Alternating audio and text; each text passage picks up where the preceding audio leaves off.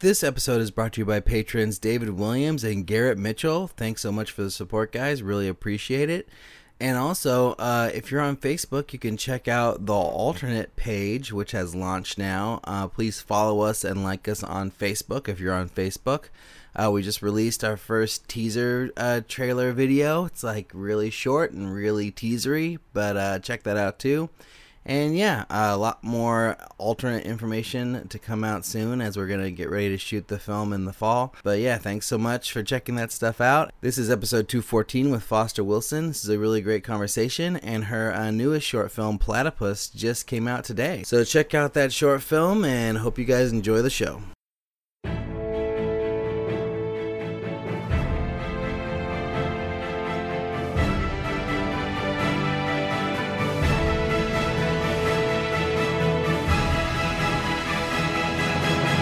Welcome to Making Movies is Hard, a podcast about the everyday struggles of being an independent filmmaker. I'm Andrew Schrader. And I'm Alrik Purcell. This week we're excited to welcome director Foster Wilson to the show.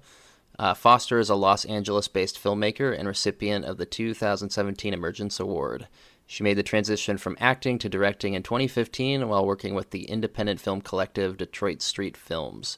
Her short film, Waffles, held its world premiere at the 2017 Inside Out LGBT Film Festival in Toronto, and her latest short film, Made Public, has been to 15 film festivals, winning several awards, including the Audience Award at Bentonville Film Festival, and the Best Film, Best Director, Best Actor, and Best Actress at Vaughan International Film Festival. She has a BFA from NYU's Tisch School of the Arts, and she runs Something Wild Productions in Los Angeles with her husband, writer Brian Leahy. Foster, welcome to the show. Thank you so much for having me. Thanks. You want to give us a quick rundown of your bio or anything else you'd like to talk about before we dive in? Yeah, that was a great intro. I've been an actor most of my life, and transitioned to directing about 4 years ago, as mentioned. And so I've been really running with that the last few years. And you mentioned that I went to Tisch, and that's where a lot of my training as an actor, but also influence as a director came from as well. So now I'm out here in LA and making movies, and it's both hard and fun and exciting. Nice. So you started out as an actor and then switched to directing? I did, yeah. It was like a slow burn transition, actually. I had never wanted to be a director. That was never my aspiration. It was always in acting. But my neighbor, Gareth Williams, started a collective called Detroit Street Films. We would meet every other Tuesday night in Hollywood, and they still do meet, and read scripts and about 5 to 10 pages of a script, and I started getting involved because we would get up as actors and just read cold different pieces, and I started getting into producing a little bit, and there was a film called Brick and Mopsy that was one of the pieces we had read, and I thought it was awesome, and I wanted somebody, kept looking around for somebody to direct. Please let me direct this, I'll produce it, let's make this happen, it's such a great script, And everybody just kept looking back at me. And so Gareth encouraged me to direct it. He had written it, and he was in it as well. And so I thought, what the heck? I'll give it a shot. And I was terrified. But we had a micro budget, $500, one-day shoot, guerrilla-style filmmaking down under the 6th Street Bridge in Los Angeles. And stopped by the police twice, but we managed to make it through. And afterwards, I felt exhilarated and excited, and worked my way into making more. So for a long time, I still consider myself an actor, but it's not something I'm really pursuing at this time, except I do commercial work still. Nice.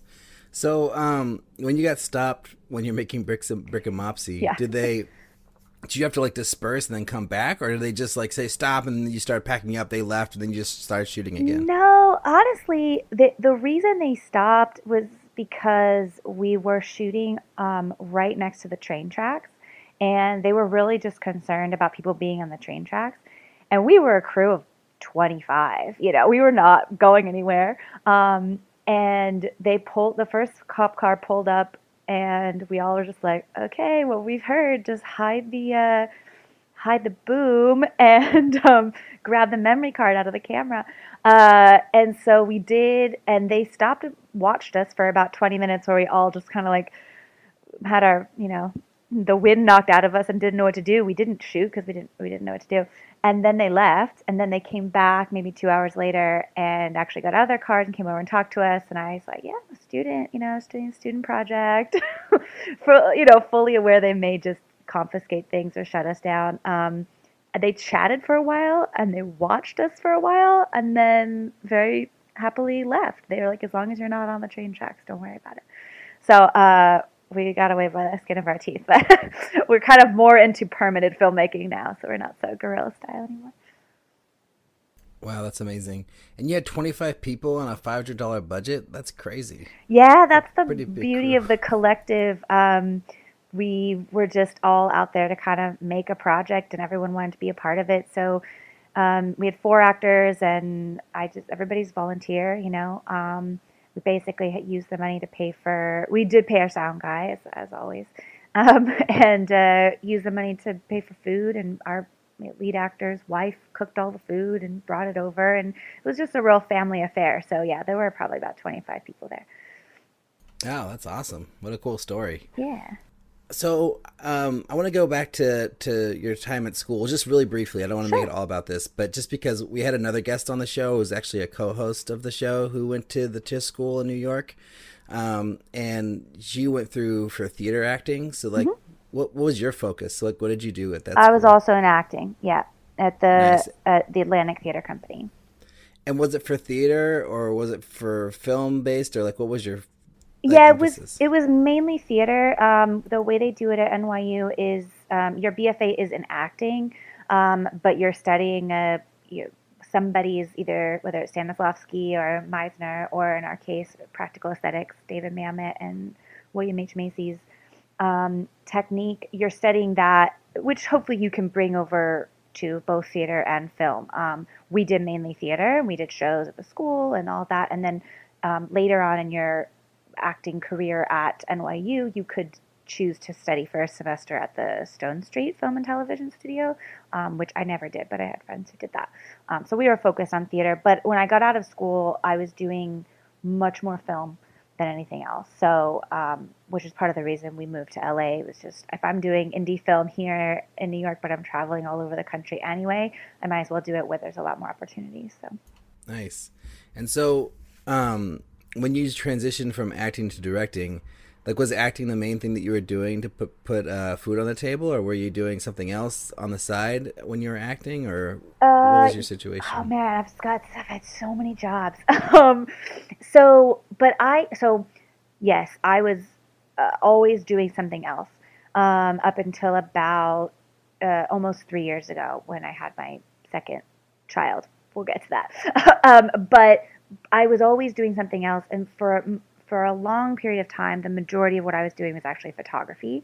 So at the time in New York, right out of school, my husband and I started shooting headshots for our friends, and then we sort of built up a photography business that was kind of our side hustle. But it was another full business. So we brought that to LA, and we did a lot of photography work out here as well, which was more less headshots and more like events and bar and bat mitzvahs and a couple of weddings here and there and kids' portraits and things like that. And then I also worked for probably 7 years as at a tutoring company. I did like administrative work and oversaw. It was like a work from home job, so I oversaw their programs, and that was all side hustle. But for several years, I was working as an actor and making a living doing commercials. But it was always kind of extra because, you just never know when that check's going to come or not come, when the audition's going to come or not come. So I always like to be sort of confident in my finances. So I always had something going on that was another hustle. And so you work with your husband. He writes for you, right? Doesn't he we write. A lot of the short He's films? A writer primarily, and he also edited Waffles and Made Public. But he's a self-taught editor, so his primary focus is writing. But editing out of necessity, he's a very good editor, and I think those two things go hand in hand a lot of times. But yeah, he writes and I direct on most of our projects. We develop some story together sometimes, but a lot of times it's him completely writing from scratch a whole idea and bringing it to me when it's basically done, and we just have notes and stuff to go over. Yeah, I mean, it's really cool that you have like a partner in your husband for that. I mean, it's really interesting to me because I almost like can't picture it. I was married once, and I almost feel like for me it would be like just tough to balance like boundaries or something. But people do it, and I'm like, oh, that's really cool. Like it's a really good like, I don't know. It seems like I love working with people and partners. Like I have a writing partner. I don't know. I always thought that was cool when people can do that. I mean, it's awesome. I mean, we're here doing stuff all the time, and knowing that like this is not going anywhere. We've also been together since we were sophomores in college, and we both went to NYU, and Tish, and we were both at Atlantic together. So we have like a very, we have the same sort of set of principles when it comes to just work, I think, in general. Like we have a lot of the same taste, although it certainly varies here and there, but and we have a lot of the same training, as we both were trained as actors, but now I'm directing and he's writing, and we sort of use those principles a lot, and I think that makes us, we both know when we've got it right, and we have the same taste in that way. Do you know what I mean? Like when we were shooting Made Public, I knew I had it. I could look at him and he knew we had it too. We have this, it just works. We're simpatico that way. So, but we've also been together for 15 years. So, we raised kids together. It's a whole thing. Wow, that's awesome. Are there any struggles that come up when you work together, or is it all something that you guys just have a system to figure out? Like, let's say, you're doing something with something he wrote in a way that he doesn't approve. Like, how do you guys balance that? We really try to. We just talk about everything. We question each other, but also we try to keep the boundaries of writer director pretty clear. So like he's written something, we've gone through notes, and then I take it to the next level. I think that's what is great about film, is it's so collaborative, and he on set he is the writer and the editor too, but he really steps back and lets me take the film to the next step, in the process. So we don't have big creative I don't know, creative issues in that way.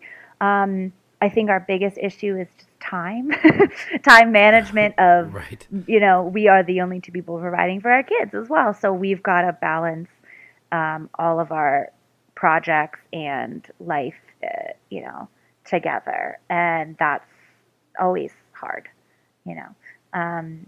but that's part of what makes it great too. So nice. So I have a question about like becoming a director, basically. Sure. So you said that you kind of like got this opportunity to direct this short, like through this group that you're a part of. Like, when did you realize that directing was something that you really wanted to focus on? Was it while you were shooting that film and while you were on set, or was it later, like when you saw it all get put together and it was something that you were really proud of? Like, talk about how you made the decision that like you were actually going to give this a shot.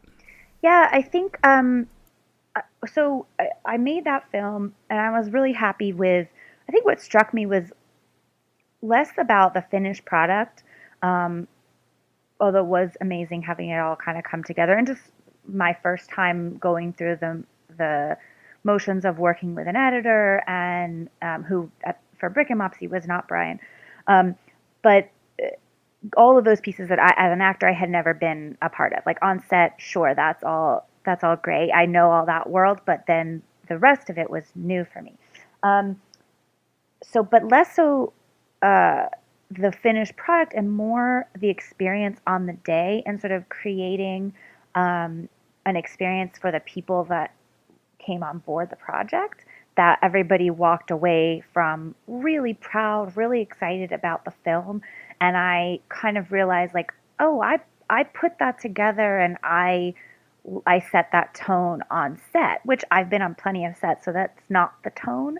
And so there's something very empowering about that for me as someone who has always been like, yep, I'll show up, I'll do the job, I'll do what you tell me, you know, I'll provide this creative input, but at the end of the day, this is your project, and serving others in their projects, having something that, for me, was just it was satisfying to be able to do that for others and to be the leader.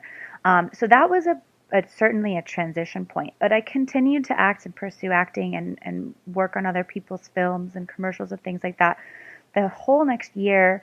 And I would say it was such a long period of time for me to kind of say, no, I'm only pursuing directing right now. It took probably 2 years, I think, because it meant I just didn't have time to do both.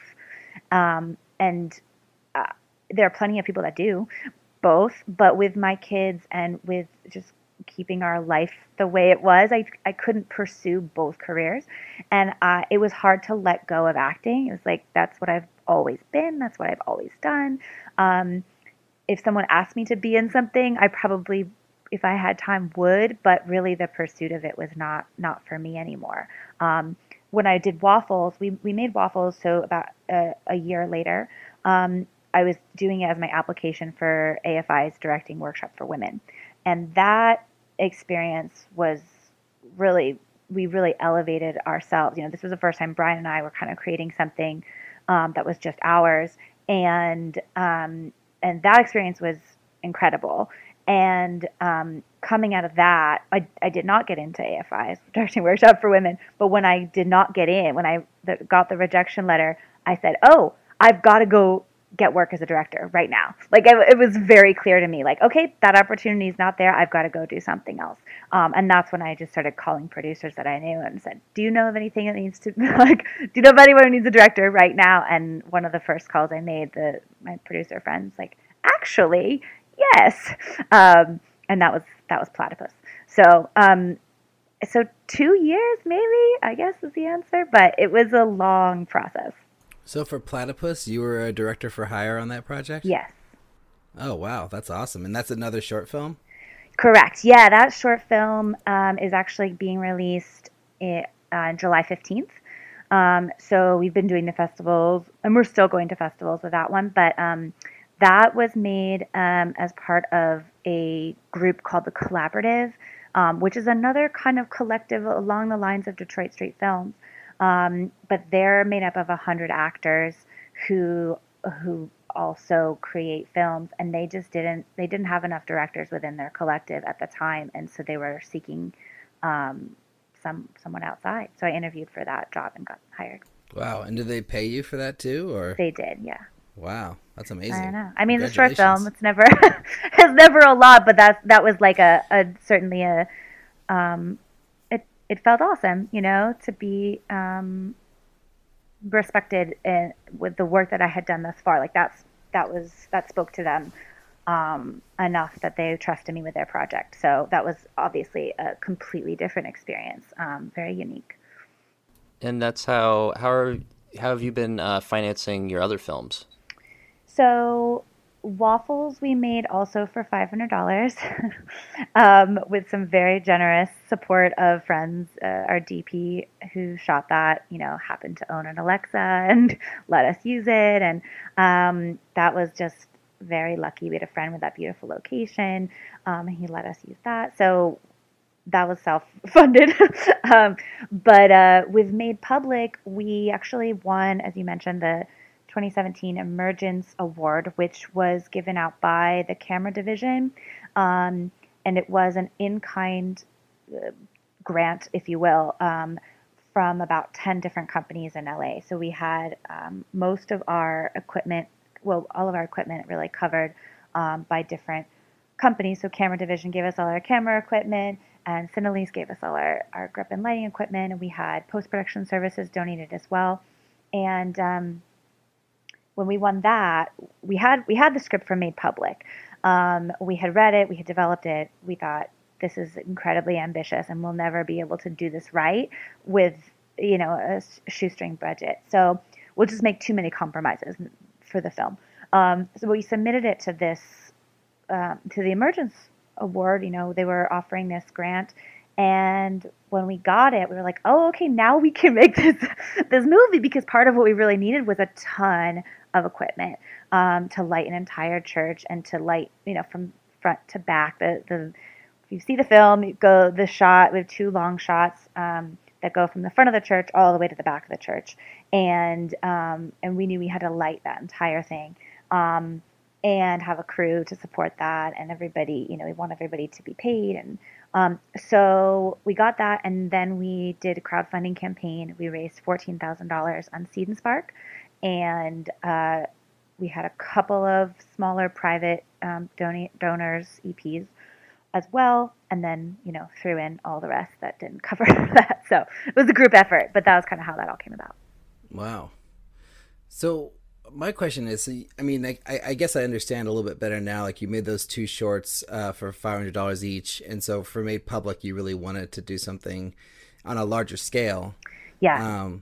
But I mean, my first thought was when I saw Waffles, and the success it's had, and then also just like the quality of the short itself. I was wondering, like, why aren't you tackling a bigger project? Like, why go back to another short film after making, multiple short films? So what was that driving factor? Was it just that you want to do something on a larger scale, or? Yeah, well, the thing about Waffles is that I made that, as I mentioned, for my application, because I didn't feel like Brick and Mopsy was awesome. I didn't feel like it was strong enough material for AFI, and I wanted something stronger. And so I made that for them, as I did not think it was a standalone film.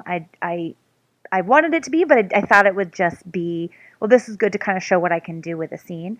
And didn't expect it to go to festivals or anything. Actually asked a few people, like, do you think this would possibly get into a festival? And a few people were like, yeah, why not? And so I started submitting it. When we got into Inside Out, it just kind of blew up from there. People were contacting me, asking me if they could screen the film for their festival, which never happens. So I didn't even intend for that to be like our big film festival film. We didn't have enough budget to go to all the places. It played a lot internationally, and we didn't go to them. So I didn't have a real film festival experience myself, and I didn't think that kind of I would really put forward Waffles, as my part of my portfolio. Just wanted a bigger portfolio, and we do comedy, like in a dark comedy and dry comedy, but we wanted to do something that was more true comedy, although people still describe Made Public as like dramedy or whatever. But and that was kind of why we went forward with making Made Public. I mean, it just needed to be made in our minds. And now that we have another short that we'd like to do as well, but that I think would round out our portfolio. But we've very luckily had a lot of success with this film, and we are now already diving into features, and we got representation out of it. And so, we still would like to make that other film. It's called 5 Stages of Grief. But right now our focus is on features. So now that we've done Made Public, it feels like the next move. So how did the representation come about? Was it after you released Made Public? Was it just like a week ago, or was it during festivals? Actually, it came about. I met with someone who I had known.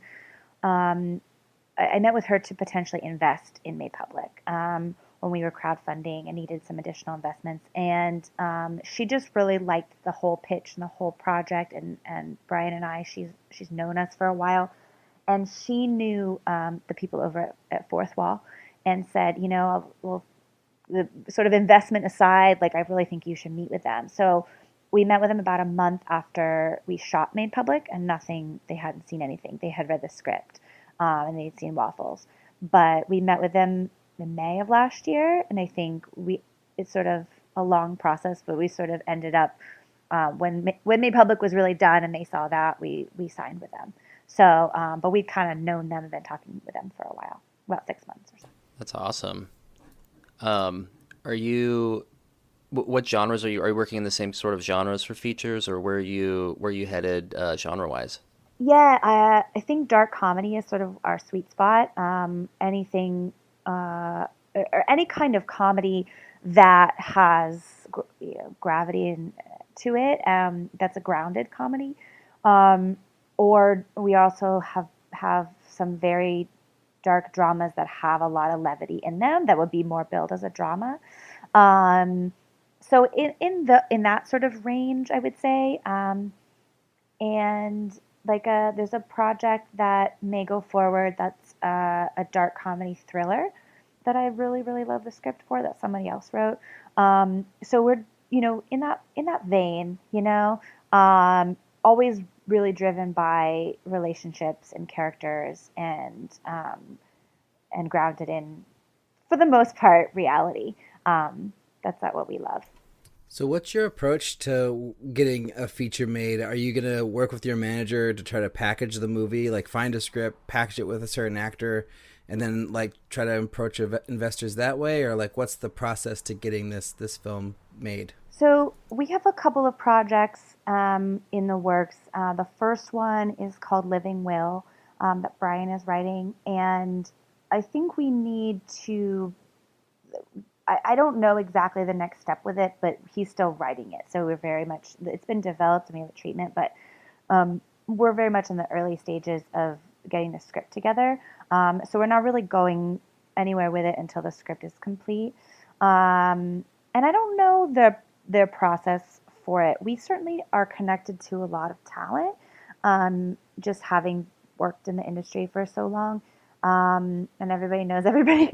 So I think for us, and I sort of have a reputation for working with actors. I mean, I love working with actors, and I feel like I'm an actor's director.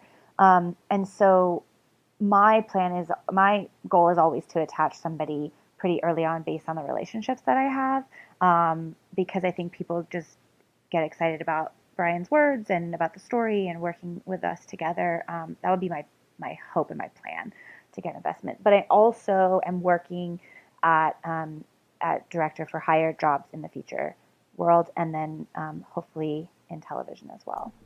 Awesome. Yeah. So process. I want to talk about process a little bit. And unless, Andrew, do you have another question? No, I was going to ask about process too. So you go first. Nice. Well, yeah, I just wanted to hear about like how you approach a project. So like if you get the script and you had like, what's your first step? Like how do you break down the script? Like how do you go over things? Like how do you like to approach your projects? Yeah, I think what I've learned, I am very much still learning my own process. And I love asking other directors about their process as well, because I think everybody does it differently. And I'm still figuring it out. I think the most valuable thing for me in the beginning, when I read a script, so I was sent a feature script, and the first time through, I just wrote down in the script anything I thought of whether it was an image that I saw or an actor I thought of or a problem I had with it or a line that was problematic or, anything. I just write everything in the script, and then I go back and read it again. And, usually at that point in the process, I have a lot of visual ideas. And so I have to get that out onto paper or digital form, so that I can show other people what I'm thinking. And I think that's how you either get a job or get investors, or get a actor, talent, or a DP. You have to show them what's in your head, which took me a little while to learn. I can't describe it with words. I have to show you. So I usually spend quite a long time. It's a tedious process, but just scouring the internet and Pinterest and Film Grab, all these different websites for images that speak to me for certain scenes or certain characters or the first, second, and third acts or things like that. And when I really done that, I learned so much about the project myself from doing that and like eliminating, oh, this is what I thought in my head, but when I see it there, that doesn't work. Oh, I like this one over here, you know. And then also knowing, hey, there's nothing. I've looked at all these movies. There's nothing like the image that I have in my head. Let me draw it out, you know. So, which is cool to think like, hey, maybe it hasn't been done before. I don't know. Um, and I'll also, when I'm going through the script, I'll also start to write down just kind of some basic shots, if I like sort of specials, I guess, anything that's special that I would shoot in that scene. But that lookbook then, you know, in the end is what is going to get me to the next step, hopefully. And it helps so much across the board. Like I can show my designer, you know, this lookbook and she can go, oh, cool, here are the images I had. And then we can sort of like cross-reference. And I think that's so, so important. And that takes me to the next steps in the process.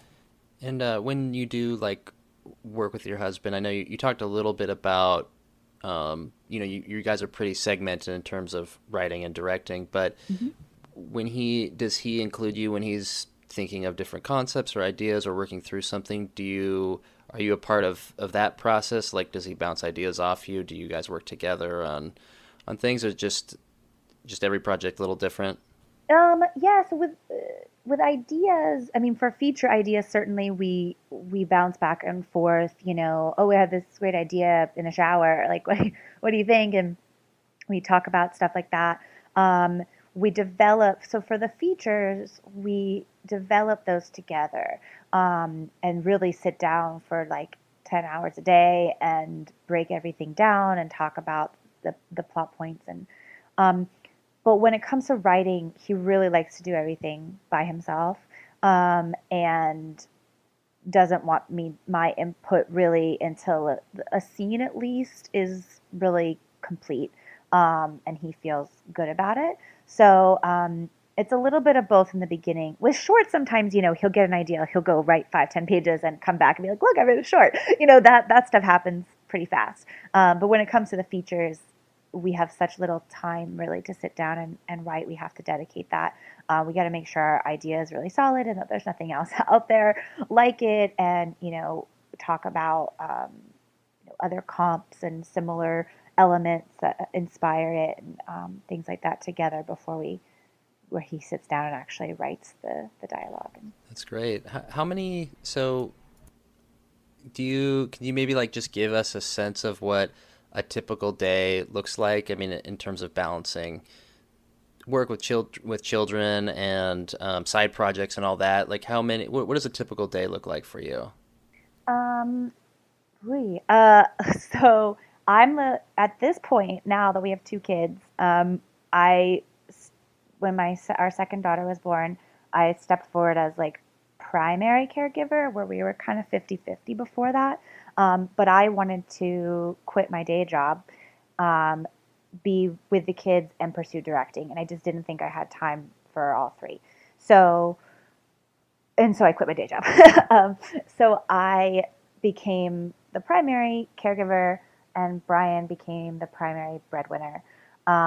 He also writes for an ad agency out of Miami and does copyright work and ad. Me too. You know, yeah. That's how I make my living That's too. That's how he makes his living. So he gets to work remotely too. Yes. Which is great. Which is great. And now we're like at the point where like maybe we should get a WeWork or something, because there's so little that can be done here at the house. So every day is a little different, but for the most part, I'm getting up and we're both kind of getting the kids ready for school or camp or whatnot.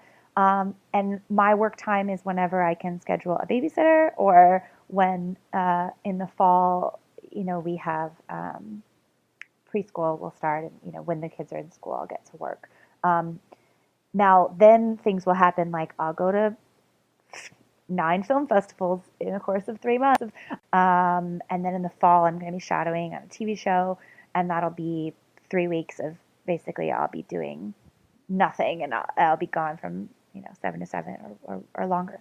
So when we're in production or on set, things like that are just kind of thrown together. A lot more falls on his shoulders, and a lot more we get, maybe my mom will fly out from the East Coast or something, but that's a real cluster or something. But then, during Yeah, how did you? yeah, go ahead. Oh, sorry. Keep going. Well, during the day, well, that was kind of the whole shebang. But then, and Brian is working, 40 or 50 hours a week doing copywriting, and then anytime he can squeeze in other writing, that's what he does. Or we have to schedule something very particular, like this Saturday, we taking the whole day, and someone's coming to watch the kids, and we're going to go develop, which we've done a couple times. That's great. It's really great that you can make it work. I mean, I don't work as much so that I can work on other stuff. I can't, I know how time flies and how difficult it could be to have a family. I mean, it would just be really tough. It's Although so maybe on the hard. other hand, it would just kind of kick things yeah. It's not easy. I mean, sometimes like when I have yeah, no, I can imagine. But I have to say that, like, as a writer, copywriting has been the best thing. So I'm like, it's cool to see someone else doing it. I'm like, I'm not the only one. Yeah, I think it's great because it is wonderful to be able to write for a living, and just to have that practice and that sort of portfolio of work, even if it's in sort of a different arena. He is writing all day long, every day, and which is a far cry from 10 years ago when we had a bunch of different weird side jobs that had nothing to do with what we wanted to do. So it is like, baby steps in a way, but also it's on the reverse. It's so much brain space that you're taking up writing all day. At the end of the day, it's difficult to go then have a writing session and be creative and write your Right. film. So it's a tough balance. I think we're coming out of a more tricky time, and hopefully we're going to move into something that's a little bit more balanced after not, sort of ending our festival circuit travel. I think that'll ease up the pressure a little bit. Yeah. And so when you talked about the Job Shadow coming up, how did that come about? And can you say which show you're going to be on? I or if can't it's say TV anything or... about it yet, but check back with me. It's all under wraps at this moment. Sorry. Okay, that's fine.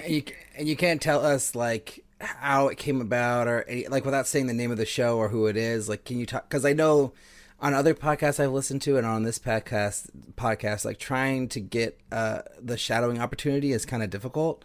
So just even like one little tidbit on how you were able to make it happen might be helpful. I've shadowed a couple of times. I've shadowed on 3 projects so far. This one's part of a program that I can't talk about yet.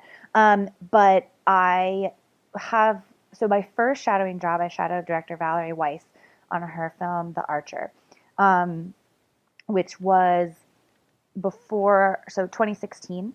I was pregnant with my youngest, and it was before Nice. I did Waffles or Made Public, because I met Janine Mason on set of The Archer. That's how I got to know her, and she stars in both Waffles and Made Public. So I met her through like preschool moms group, and we went to an event that was a screening of her film, The Light Beneath Your Feet, and I thought the film was great. And here's a mom, female filmmaker, director who is just she knows who she is, and she's like she's just an amazing force just in general. She is so great at self-promotion. She is so great at not just directing, but getting the next job. She has got it all in my mind. I'm sure from her perspective, it's not that way. But for me, I was sitting there watching the movie and watching her talk about it, and like, I just like beeline to her afterwards. I was like, okay, I'm just getting started in this whole thing, this whole world.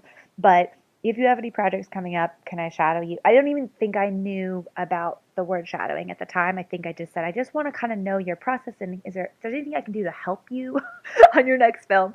And she was like, okay, great. Well, I don't have anything coming up. And then a month later, I followed up, and she's like, I just got my first director for hire job, and it was a feature called The Archer. So what I helped her do ahead of time was prep a little bit, and I learned her process in prepping, and did a lot of research for her. And then I kind of wiggled my way into getting a job on set so that I could be on set and shadow her for 10 days, and also still justify being away from my daughter at the time. So then I went to, they had 15 days of shooting, and I went for 10 of them in Idlewild. And I did some background casting for them as well, so that I could kind of do that on the side and then be on set and just be a monitor with her. And I learned so much. But that's how I kind of weaseled my way into shadowing her. And she's now been, she's my mentor. She's been an incredible supporter of me and my work. And what else? Friends of friends. Like, yeah. Well, wait, but back to that experience really quick. So what's like one tip that you learned working on that project that you were like able to get on set and you were shadowing this director? Like, what was one thing that you took away from that experience? Two things. One is how close of a relationship you have to have with your DP. That her prep on set, every dinner, every lunch, every moment, she was sitting with her DP and they were talking about the next thing. There was no downtime, but it was all collaboration with her DP. And the second thing is that expressing gratitude to everybody on set all the time. And yes, there are times when it gets, stressful and there's things that aren't going well. But just really being so grateful for everybody, because this was an indie feature, everybody's working for sort of the love of it. And also like, it's nobody's getting paid the big bucks on this thing, but it was an amazing project. And I think just really connecting with everybody top to bottom, and knowing that no one's there for the glory, everyone's there for the heart, and just really expressing that gratitude all along the way. I took that away from that experience. Nice. And so then, quickly, like, what was the second experience? Like, was it just another friend-to-friend situation where you were able to shadow the next time? I did. So I've done a friend of a friend. A friend is a writer, and he had a web series that was being produced by Kevin Hart's company and called The Donors. And I shadowed just a day on that. And that was just an ask, and I just shadowed a day, and just to kind of soak up, like a different person, a different way of working, like a more highly produced web series, which was not unlike kind of like a mini TV show. So that was very different from film, obviously, but, and then I shadowed on, Roswell, New Mexico in December, which Janine is the lead on that, and so I kind of went as her guest, and she connected me with the director. So I was sort of cleared by production to be there for about 4 days. And wow, that's awesome. Great advice. It basically just sounds like be vocal, reach out, don't be afraid to ask. Yeah, exactly. And, I mean, I think that I've learned that time and time again is just asking, and making known to people who you think, just talking about what it is that you want, even if the person you think you're talking to has no connection to that whatsoever, you just don't know where things will lead. So being clear about what it is that you want. If you want to shadow somebody, you want to shadow on a show, like scour that IMDb, figure out who's connected to who, and just keep asking and putting out the requests, because somebody is going to say yes eventually. I think that's really important. Part of what I do is I'm always like trying to email people whose work I really like or people who I met, and I'm pretty like open with like, hey, what's up? Like I don't know, I just always have this like kind of open childlike thing a little bit. And you never know what could happen. I mean, I've had like great opportunities come from just asking. A lot of like silence and a lot of rejections, obviously. But I mean, I've had like the coolest stuff just from doing what you're saying. So I love that. Yeah, and I think meeting people face to face in any kind of situation, people automatically, like, their guard goes down and they trust you, whether it's over email. Sometimes, well, you don't know that person at all, but sometimes, like at a festival or whatnot, just meeting someone face to face one time now you have a connection to them, and you may ask them 6 months down the road, hey, I know you're writing on this project. Like, is there any chance I could come on set for a day as your guest? I mean, not even, you still get a lot of the same experience as a guest of somebody who's above the line. So, yeah, and then I've had people reach out to me asking to shadow on some of my projects, and I'm like, heck yeah, of course, come along. So, and I'm just happy to share the wealth of what I do if that's something that you think you want to learn. And you know, it goes both ways. So Yeah, there's really like such a need in this, I don't know, in the indie world especially, because that's where I come from, that, you know, really need to, people are like, I don't know, I really love my friends because we all kind of look out for each other. We're all very supportive. There's no like, you know, ego with the people that like I get along with best. right. And, you know, I just love it. I feel like we all kind of need to like look out for each other, help out. And it's not like a trying to get ahead thing. It's just, this is hard. Like, you know, the podcast is called Making Movies is Hard. Yeah. But, I mean, it's just like so hard making a movie or trying to make a career in this industry, or even just as a writer in general. I mean, even copywriting or something is tough, but film is like, you need the community. It's And a so I collaborative love, art. I mean, it really is.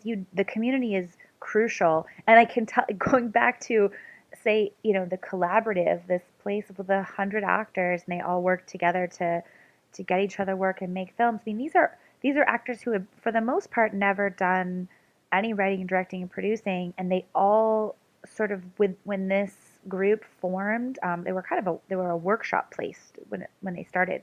They were doing workshops, casting director workshops, and it sort of morphed into like, well, why aren't we making our own stuff? You know, this person's a talented writer. This person can get stuff made. They're a born producer, you know, and the work that has come out of that group is incredible. But it's because they all step up and they all go, yes, I will come to the reading of your script and give you notes. Yes, I will show up on the day and work for, you know, pizza.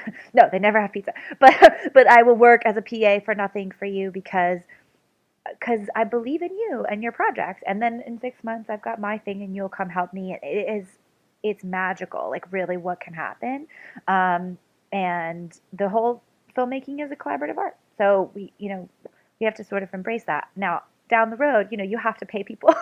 You have to pay people who are skilled professionals at what they do. And I'm a big believer in that as well. When you're making something with your friends, like it's actually so much fun to help out on other people's projects. So yes, I believe in that. Yeah.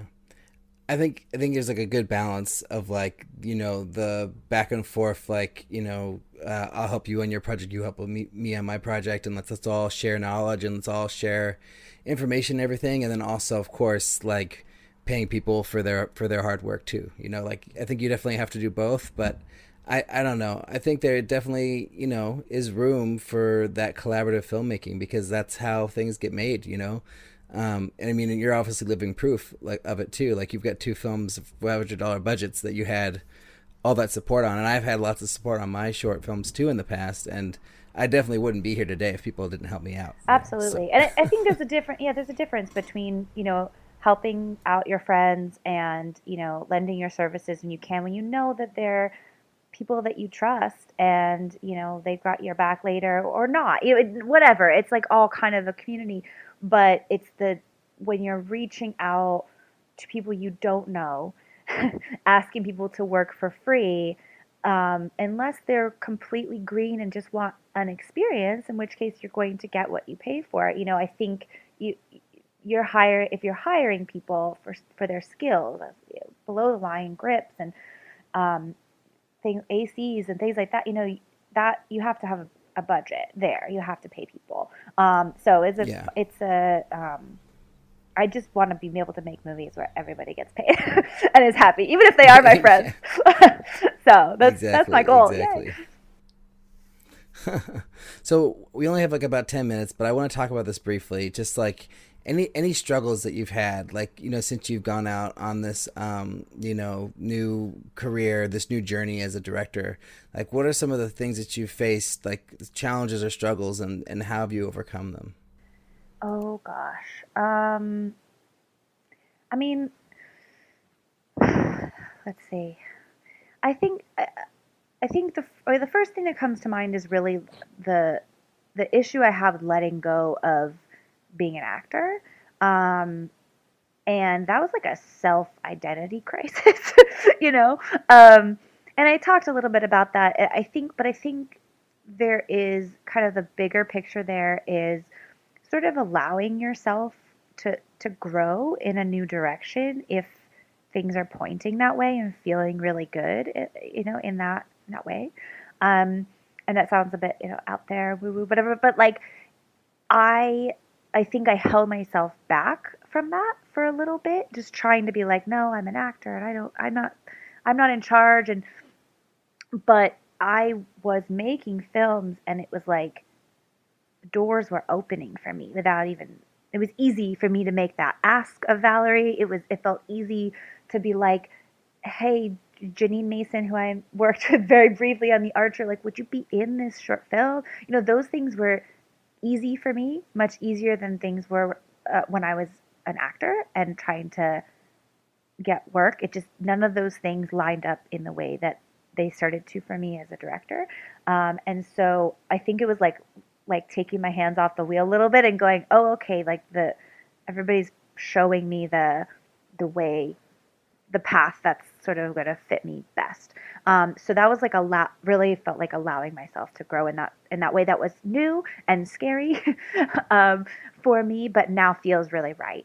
Um, I also think, you know, the hardest part about that transition too was you are now in charge of your own destiny. You know, like you cannot sit back and wait for the phone to ring. You know, you are creating your own work, which is freeing and empowering, and also like what if the inspiration doesn't come? You know, what if I don't have a project to work on right now? So that being your own boss and being in charge every day of whether or not you are going out there and making the thing happen. Um, and then I think balancing the stress of production is always a real challenge for me. Um, when we were raising money, fundraising, which is awfully hard, very, very hard, and very humbling experience, crowdfunding. I really hope I never have to do it again. um, but, you know, that experience and then the stress on top of it of going into production 3 weeks later was so overwhelming. And it was like there were 12,000 things to do every single day, every single moment. Um, and I don't know that I have the answer for that, but but that was that's the hardest thing for me is kind of balancing that and being able to go, okay, here we are on set, let's just have fun and forget about the stress of it all. It's exciting stress, but it's it certainly works on my nerves. Yeah, I can definitely relate to that, for sure. I mean, like I made two features, and the first thing you said too about like your identity, I can Mm-hmm. relate to that a lot because when I was making features, like that was my whole identity, and Right. then I like cratered out after two, and I like completely burnt out and didn't have a project and didn't know what to do with myself because I didn't have a project I really wanted to make or go through the insanity of production again. Um, so, you Yeah. know, and I still do direct, um, but the only way I really want to do it on a feature level again is like for the right project. Right. And so I've just committed like solely to writing. Oh, well, not solely. I actually do direct stuff. I'm doing a music video I do like random small stuff, but Yeah. I really had to go through like this period too of like, no, don't worry about being a director. Just like worry about idea generation and like focus on writing. Mm-hmm. And now it's a lot better. I've let go of a lot of that identity crap that like really weighed heavily on me. Like I'd wake up in the middle of the night and stuff Yeah. like that What do for I mean, years. I had like what do people think of me? Like what Yeah. and what does this mean I've given up? And I'm, you know, I thought I figured out a way like I'm never going to give up and then that way I'll finally, you know, be successful at this and then am I giving, is this like a secret way of giving up? You know, I had that, all of that. And finally now I think I can say that all of the things I have done in my life, from acting to photography, have led me to where I am now. And I wouldn't be directing in the way that I'm directing now if I didn't have this core base of acting and also the visual aesthetics photography, and also all those relationships I have. Like, it's all really connected. And I'm sure nobody else is thinking about it but me. But I struggled for years, 2 years, thinking about that. And so, yes. 2 years, that's it? Yeah, it took me way longer. Okay, maybe I'm a little still hung up on it, but whatever. No, with me, it was like I had finished a movie, and then it took 4 years to get distribution. It took 3 years to make it, 4 years to get distribution, and it came out last year. And in the time before it was actually finished, oh God, like, just I would wake up at 3 a.m. like, oh my God, I can't do this movie anymore. Like, I have to finish this or it's gonna kill me. Yeah. Like, and I'm not a filmmaker. I can't even finish another movie. Right? Ugh, so hard. Alrik, Making can you movies is relate hard. to that? It is. Yeah. Well, I mean, I guess I think I struggle in a different way. Just I've been trying to make the same movie for 5 years. And I wrote the first draft in, March of whatever it was, 2014, I guess it is, maybe, I guess 2014. And so that's when I met you. Yeah, right. I had just either right before or right after I had written this script. And then I sent it to you, Andrew. You could actually help me out with some of the early drafts, I remember. But yeah, so it's been struggling to get this movie made. And I felt like after my first short film was done and released and out in the world, which I think it did come out, I think it came out online in 2015 and I had made it in 2012. I just, I thought I was like, okay, movie's done. Like, now I'll get to make my feature. And then it was not even close. Like, I made 2 more shorts after that, or even three more shorts. And now it's like, finally, I'm going to make my feature in the fall. And I still have a million things to do for it, obviously, and it's going to be a ton of work. But yeah, it's just been a long haul. But I think 2 years ago, I kind of just realized that it's going to take however long it's going to take. And I've just decided not to stress out over the time, and not be like, oh my gosh, I'm 34 and I haven't made my first feature. It's like, who cares? Like, I could be 44 and haven't made my first feature. It doesn't matter. 'Cause there's no rush. It's all about making the art and making it good. And I'm not just trying not to stress over the things that I was stressing over about, in the beginning, basically. And just enjoying the process. I was just going to say, enjoying the process is so hard. But that's what we have to do, because how much of directing or filmmaking is actually on set, doing that sort of glory thing, which is stressful too, but that is such a small percentage of directing or filmmaking overall. Yeah, totally. I still get, of course, worked up and anxious and a little stressed going into a production, but one of the things my wife has been telling me, since Strange Things, since my first short film, is just remember that you love doing this and just enjoy it and have a good time, whenever I go off to direct something. And I've really just embraced that. And, the last few projects, I've just really just thought about how lucky I am to get to go out and make this film with whatever crew I have, or with the actors and, whatever, and all the collaboration that I get to have on my projects. And so now I just really just try to enjoy the hell out of every moment I get to be on set. And I'm trying to do the same with all the, crowdfunding and social media and all the other things that you have to do too. And so, yeah, I don't know. I mean, I guess it has been a struggle, but I think I've come out on the side now of just really embracing and loving it.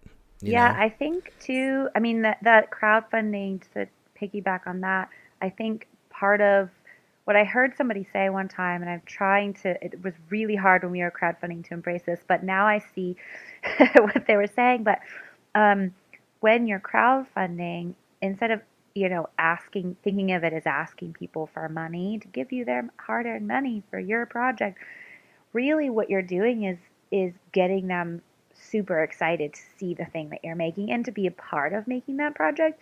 And maybe that sounds like, oh, that's just what we say. But like really and truly, there are so many people that were a part of, giving us 25, $50 for Made Public that were then on the journey with us.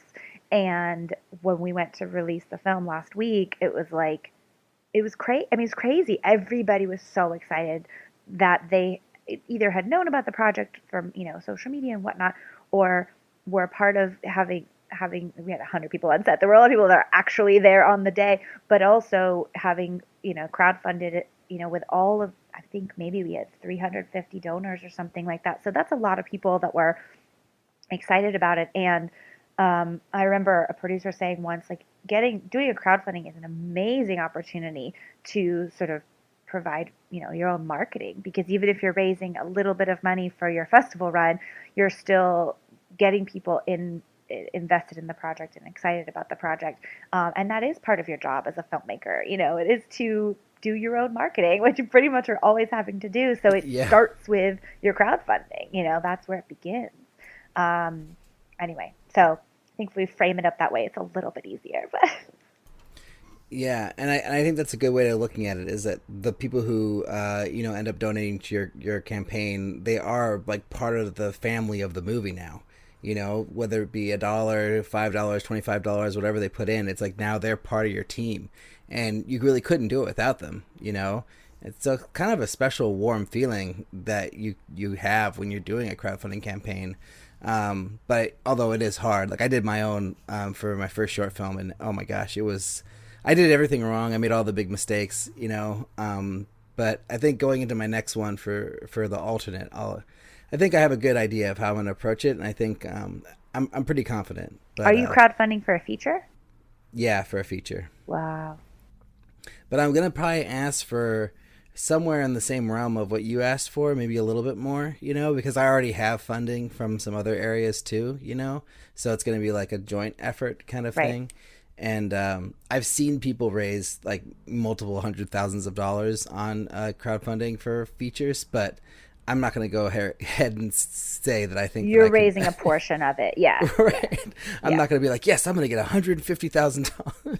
Right. No. Seems so insane these days to raise that much. I mean, unless you're like a famous person, then it's like, okay, maybe. Right. But I think most of the big campaigns I've seen where they have raised that much money, they have been somehow a famous person or somewhat established in some way that they've been able to utilize that in order to really reach people and, like gain a lot of fans and a lot of, whatever exposure, I guess is the or word. have some, A-lister in their project sometimes. Oh yeah. Fans of their fans. That also helps. Yeah. All right. Well, Foster, thank you so much for joining us. And everybody, go watch Made Public right now. It's a really, really fun short film. I love the way that you start the movie, Foster, and how you kind of, dole out the story, and you're not like giving it to us all at once. Like we're kind of figuring out what's happening as we go forward. Yeah. And we're the David Mamet school. Get them in late, get them out early. Yeah. And, I actually like the one comment I wanted to mention was that like in your synopsis that I read, which I don't know if it's still there, but like the synopsis gave more information than the movie does. So I was like, man, maybe less information in the synopsis, because it was kind of fun to like have it just delivered to me without me knowing what was coming, Yeah, Well, we have, I think our synopsis is in very few places. We try to, I don't know, I have to go check. Nice. We try to just give a log line, but we do have our synopsis in our press kit because sometimes people don't have time. Yeah, people like synopsises, yes. Yeah, but it's fun. Like, it's a fun ride, and it's been fun at the festivals trying to figure out at what point people kind of get it, understand what's going on. So, please go check it out. It's on Vimeo, Made Public. It should pop up if you search it, but also you can go to madepublicfilm.com and it's on there as well.